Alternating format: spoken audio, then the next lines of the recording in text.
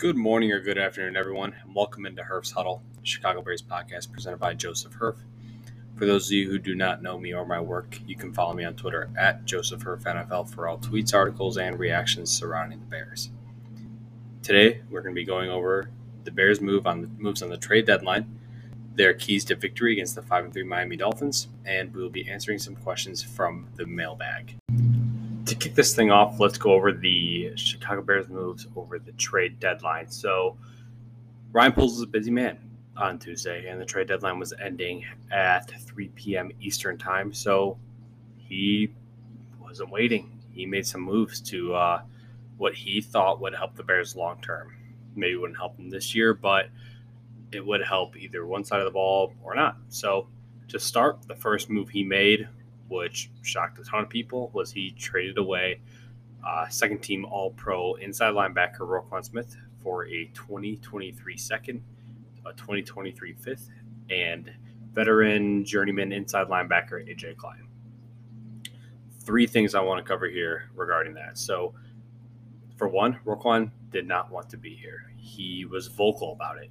He sat out of essentially all of training camp, and he said he did not want to be here. He said he wanted a team that would appreciate him. He requested a trade. He went to Ian Rappaport to do that.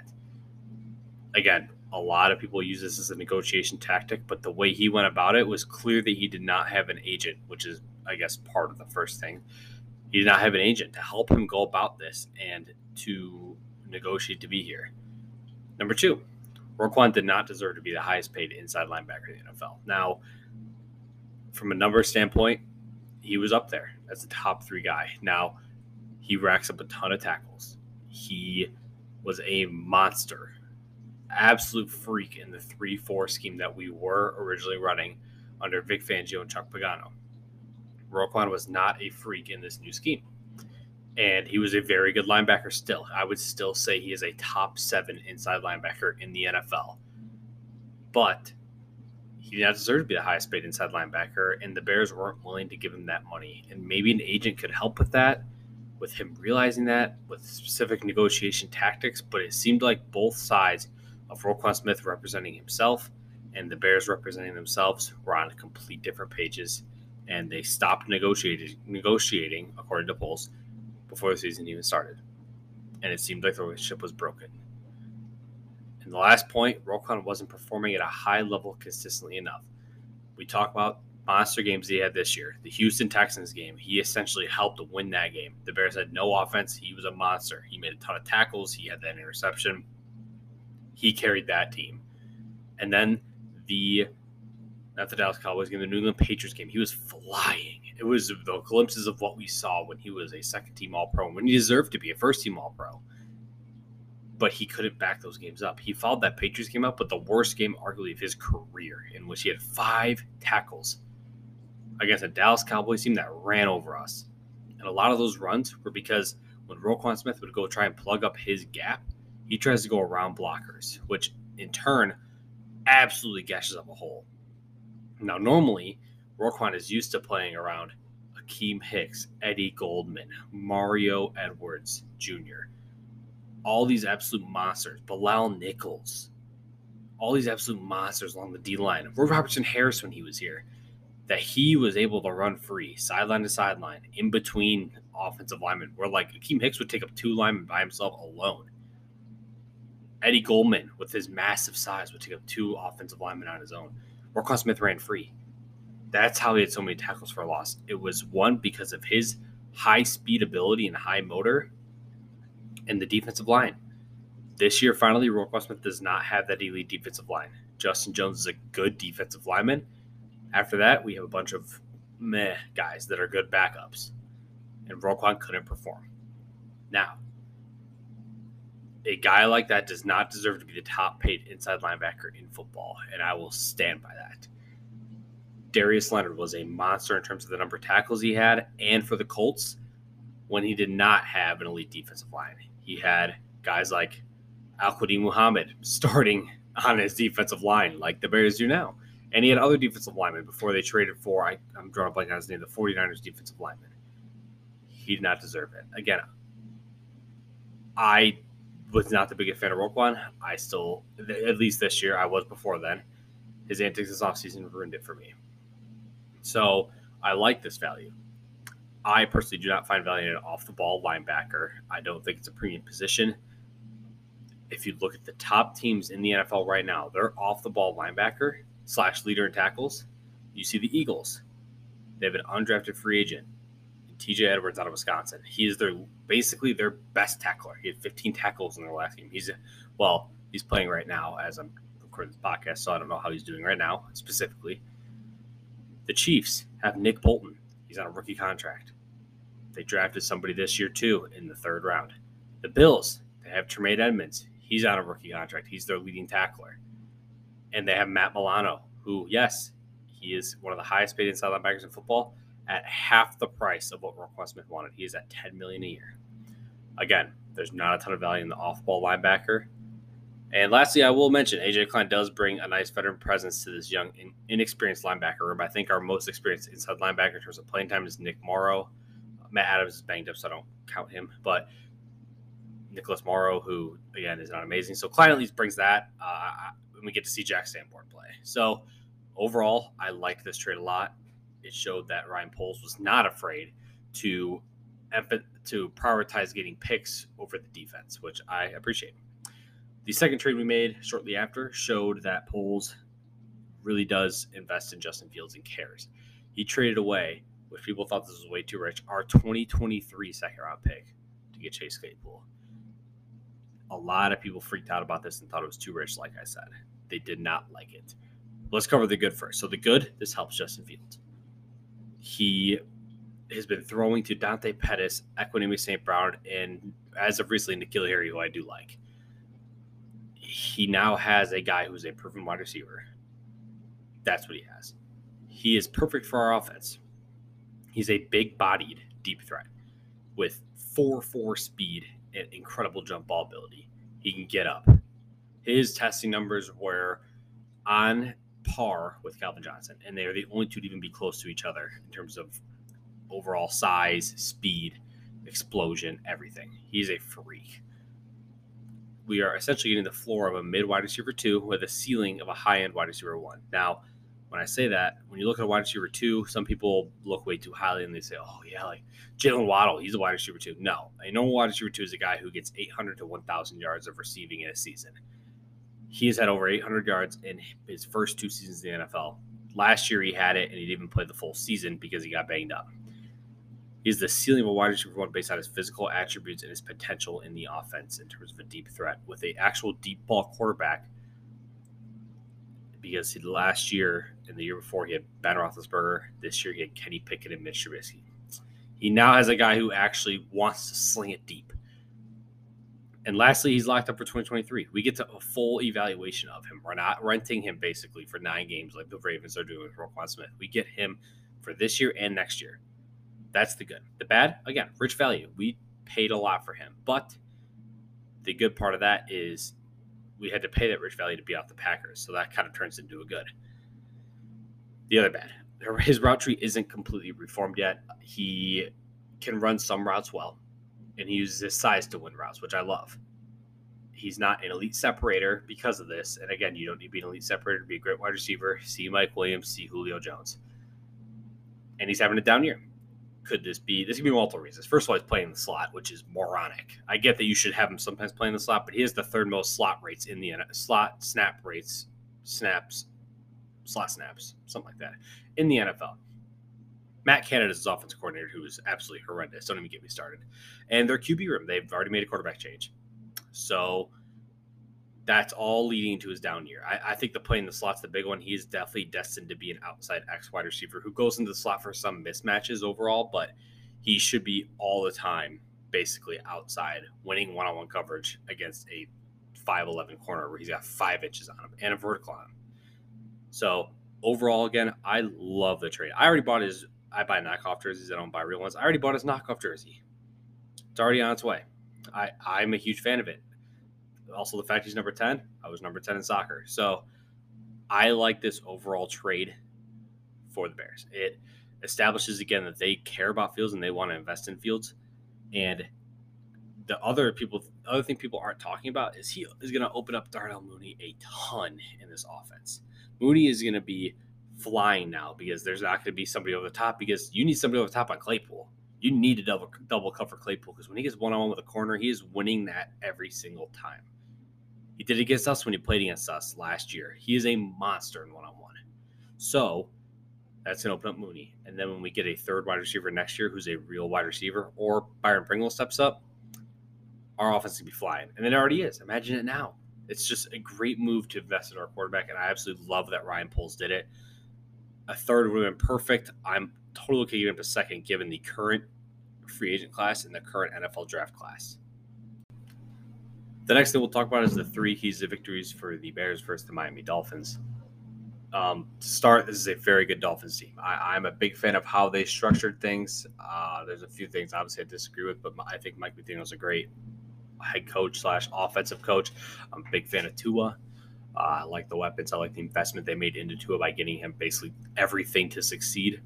And speaking of that, I guess we'll start off with the first key. The first one is limiting Tyreek Hill and Jalen Waddle. So as insane as this sounds, because this is true, Tyreek Hill is on pace for over 2,000 receiving yards. That in itself is insane. But the second part, that Jalen Waddle is also on pace for over 1,500 yards himself, mind-boggling. 2 wide receivers combining for that many yards just should be unheard of. But Tua is operating at such an insane rhythm, and he's so hot right now. We need to limit both. I know Jalen Johnson said in his interview, I think it was either today or yesterday, that he wants to follow Tyreek Hill. Love that. But then what do you do about Jalen Waddle? Because I'm not comfortable letting Kindle Vildor or Kyler Gordon, as much as I love Kyler Gordon, follow Jalen Waddle. Regardless, they need to limit him. They need to figure out a way to scheme them to be covered at all times. I'm fine with leaving Mike Gesicki one-on-one in coverage. You can put somebody on him who's fine. Mike Gesicki isn't a world beater. Also fine with letting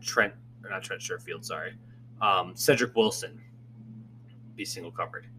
Outside of those 2 weapons, they really aren't scary in terms of their overall weapons. It's really the only 2 they have. So the run game isn't great either. They got they basically just rebuilt the 49ers running back room at this point now, and then added Sony Michel to that room. It's just basically Raheem Mostert starting, which again, he can be explosive, but will always get hurt. And then Jeff Wilson, same thing, can be explosive, always gets hurt. So we got to limit their wide receivers and Tua. Number 2, we got to take advantage of their poor pass defense while still establishing their run well. So most of the time for our games, we've been dominating teams on the ground. This game might need to be a little different. So the Dolphins themselves have allowed the 7th most passing yards per game at 262 yards. Need to take advantage of that. This is our chance with Claypool and Mooney to bond with Fields and together for themselves to be able to kind of keep their offense in the game.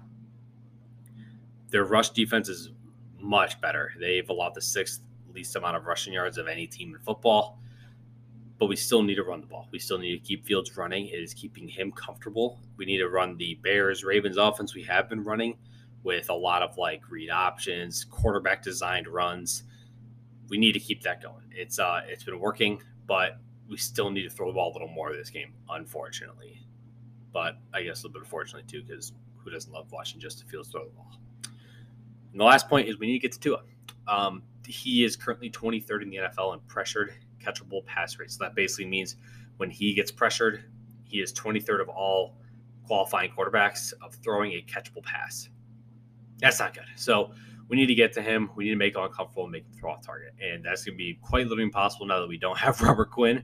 And the rest of our pass rush is, Trevor Simpson, hopefully he steps up. Dominique Robinson, hope he can step up too. But that's a tough task. They have the sixth best protection rate in football currently right now. So asking our young outside linebackers to step up is going to be tough. And Tua has one of the least amount of pressured throws in the NFL. He's currently 28th. So we need to get to him. And obviously when you do get to him, it looks like it flusters them. So definitely need to do that. I really don't see a way that we win this game where we don't shut down Tua in this receiving core, or at least limit them. Again, you expect Tyreek Hill to go crazy. You expect him to break off a crazy catch and run because he's Tyreek Hill. You expect Tua to make a crazy throw because he's Tua. Again, he's not really loved, but he's a very, very, very accurate quarterback. They need to throw him off guard, and they need to throw their receiving core off guard if they want a chance of winning this game. Lastly, we'll dive into the mailbag. This is the first time I will be doing this, and I'm going to try and do this weekly. I'm basically going to put on the Twitter and text a few of my friends who want to interact and get their names on the podcast. Some questions they would like answered this week or overall. So to start, I kind of had a 2-for-1 question. I know my brother, John Herf, he has his own Twitter account. You can follow him at John Herf NFL. He put that he wanted to know what we were doing this offseason, basically, and then my buddy Fred had texted me saying, where do we want to see our money spent this offseason? I like that one a little better, so I'll use that. To start, offensive line, invest in it. This offensive line, offensive tackle class specifically is incredibly loaded. You can get a guy like Orlando Brown Jr., Elton Jenkins, Jack Conklin, Isaiah Wynn, and that's just the tackles to start. That's just the high-end guys. There's a bunch of guys who are having down years that you could get cheap that could fit the scheme. Wes Schweitzer is a very good one that I think of when I say that. I would love for an investment at an elite left tackle / right tackle. If you get a left tackle, you move Braxton to right. If you get a right, you keep Braxton at left. I'd like to see Cody Whitehair stay here at left guard. The center class is not spectacular, so I don't see us investing in one here, at least in free agency, unless we want to get at least a guy who has NFL experience and is better than Sam Mustipher, which is not hard to find.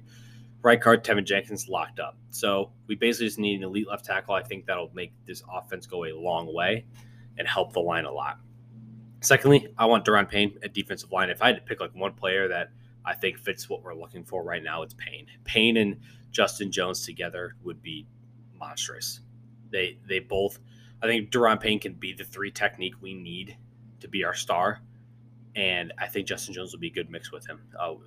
Missing a 3 technique right now that really carries the defense is what's hurting us right now in the run game. And then lastly, linebacker. Again, people are going to freak out saying, well, we had Roquan Smith. Well, we would have had to pay Roquan Smith. And these guys that are the free agent class right now, it's loaded with good dudes who aren't going to be overpaid. Tremaine Edmonds, TJ Edwards, Anthony Walker Jr., Zach Cunningham. All these guys are free agents. Tremaine Edmonds is a good one I like a lot. He leads the Bills in tackles. He knows how to win. He's on the Bills. And he's long, he's athletic, he's fast, and he's good in coverage. TJ Edwards could be very cheap, as he was an undrafted free agent who currently is a monster for the Eagles. And Anthony Walker Jr.'s got familiarity with the scheme. Why not get him? So that was the first question. The next one will be from my buddy at Grant_Pauldrer on Twitter. His question was actually a pretty good one that a lot of people have been asking, and a lot of people don't know the true answer to. So the question is, should the Bears move on from David Montgomery? To kind of hit on it, that's a tough ask. David Montgomery is probably the best guy in the Chicago Bears locker room. And you want to keep a guy like that in your locker room.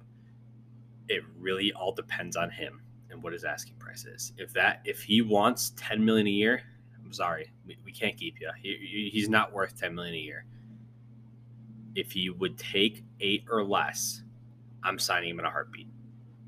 8 might be an overpay, and some might disagree, but the value he brings in the passing game, even with how good Khalil Herbert is in the running game, he's insane at pass blocking. He's insane at running routes out of the backfield, making people miss. He always fights for the extra yard. There have been a lot of talented running backs in the NFL. I've never seen a running back as shifty as David Montgomery in the NFL for how not fast he is. It just looks insane because it's not like he's running a 4.2 40 and making people miss. This dude ran like a 4.7 and he makes people miss. He's just an operator. He's a smooth operator, and you want that guy here. And he's a good dude. We saw the segment on Monday Night Football for his friend at Iowa State. You want that guy in your locker room. So I'd say at the right price we keep him. But if he's asking for too much money and he cares more about, I wouldn't say cares more about himself, he just wants a bag. If he wants a bag, let him go get a bag somewhere. And if he realizes he can't get that bag, bring him back. And I'm cool with that. Grant also asked a second question, though, from his other account. And he asked, how do the Bears replace Roquan? This is going to come off as like Roquan is not valuable, but I'm just going to say, how do we replace him? Easily. We replace him with someone who's a better scheme fit, not someone who will have gaudy stats, but someone who gets the job done correctly and helps the entire defense. Like I said, Roquan likes to fly silent and make tackles 5 yards downfield. That does not help. When you have a elite defensive line, sure, that works. When you have just a good defensive line, you need someone who's going to run up and plug the hole and do the dirty work. You want that in your linebacker core, but it can also pass cover. Roquan's not that, and we need someone who can be, as our will. So how do you replace him? You replace him at half the price, and you call it a day. Like I said earlier in the podcast, I really don't want to cover that all again, but you can refer back to that for that kind of information. The next question is from my former podcast partner when I first started, Sam Stevenson. He asked my top favorite mock picks for the first round for the Bears. And full transparency, I've not fully gotten into my scouting for the year. So I don't have a full 100% understanding of who I think will be there, who I want completely, who I'm high on. I can tell you right now, I'm not high on Quentin Johnston as high as everybody else is. So full transparency, he's not on this top 5 list. But the top 5 are if Jordan Addison and Jackson Smith and Jigba are 1 and 2. No question. After that, it's murky. It depends if they both get taken. It depends where we're picking, all that stuff. But if Michael Mayer falls into your lap, you got to take him. He's going to be a top 3 tight end in the NFL for the next 15 years. You take a guy like that. Paris Johnson, easy answer. If you don't get your star left tackle, why not get him in the draft? Paris Johnson or Peter Skoronski. There it is right there. You solved your entire offensive line issues without even spending a fat paycheck on Orlando Brown Jr. Those 2 guys will both be great tackles for the future. Get one of them and you're set. The next question is actually kind of off topic, but I like it because, again, I opened the book to any sort of questions. So my company I write for, Bear Goggles On, they asked, what's better, football or soccer? Now, I didn't want to put any pre-notes in this because I wanted to be fully transparent that there is no right answer because the hype around World Cup soccer is the best of any sport ever. But I'm right here talking about football, and I don't know enough about soccer. I think that game is way too advanced for me. I don't know anything about I mean, I know how to play soccer. I know the basics of it. I have no strategic understanding of soccer, and it blows my mind how strategic and analytic it is without being the numbers game. It's just literally knowing the tactics, and it blows my mind how cool it is and how it is just well loved around the world. My goal is when the World Cup is here in the United States to go to a game. I would, if it's like the way I put it right now is if the Bears were in the Super Bowl and the United States were in the World Cup final with a chance to win, which game would I rather go to? I'd rather go to the World Cup final. As crazy as that is. But I still love football, and I like football season more than I like soccer season. I watch more football games. But once the playoffs come around, it goes soccer. So don't know if that really answers the question, but that's kind of the best way I can answer it. The last question, I like this one a lot too. This isn't a topic that's talked about a lot. And I replied that to the tweet. I said, hey, this is a really good question, and no one's talking about it. What is the best tight end strategy? And at first I thought it's talking fantasy because that's the old me. I don't really talk fantasy much anymore. I'm horrible at it, actually. And then he said no for the Bears next year. And that's a very good question because next year Cole Kmet will be entering contract year. So how I think we should approach it is we should obviously sign someone like Ryan Griffin, get a guy like him in our offense, and a guy who can actually contribute. Ryan Griffin's a little older and slower. Get a guy like him though who's younger and can grind. Like I haven't really looked at the free agent tight end class, but there's a good number of good people out there that we can get. But I think we should also invest a later round pick. I know the name has been floating around in the mid rounds of Tucker Kraft out of South Dakota State. That's actually where Dallas Goedert's from too. I think he'd be a very, very good investment. He's a monster for them. And me being the FCS fan I am, if you didn't know, I would love a guy like him. So I think you need to get a newer tight end room. I think Kmet should have the chance to prove it that year. But if he's not cutting it to start the year, put the young guy in. Let him start playing. If he's showing himself in practice and he's balling, let him play.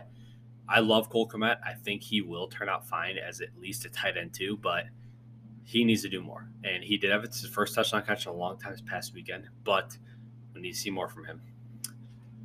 So that will wrap up the now third episode of Herf's Huddle. So I appreciate you all listening in. I will be releasing another episode on, I believe, Tuesday. I still have to check the schedule due to the Bears game and me coming home. I'll be at Illinois State this weekend watching their playoff hopes. So I will be figuring that all out this weekend in terms of the next episode release. But stay tuned for that in terms of the reactions of the game, all that good stuff. So I appreciate you all listening in, and I look forward to you listening to my next podcast.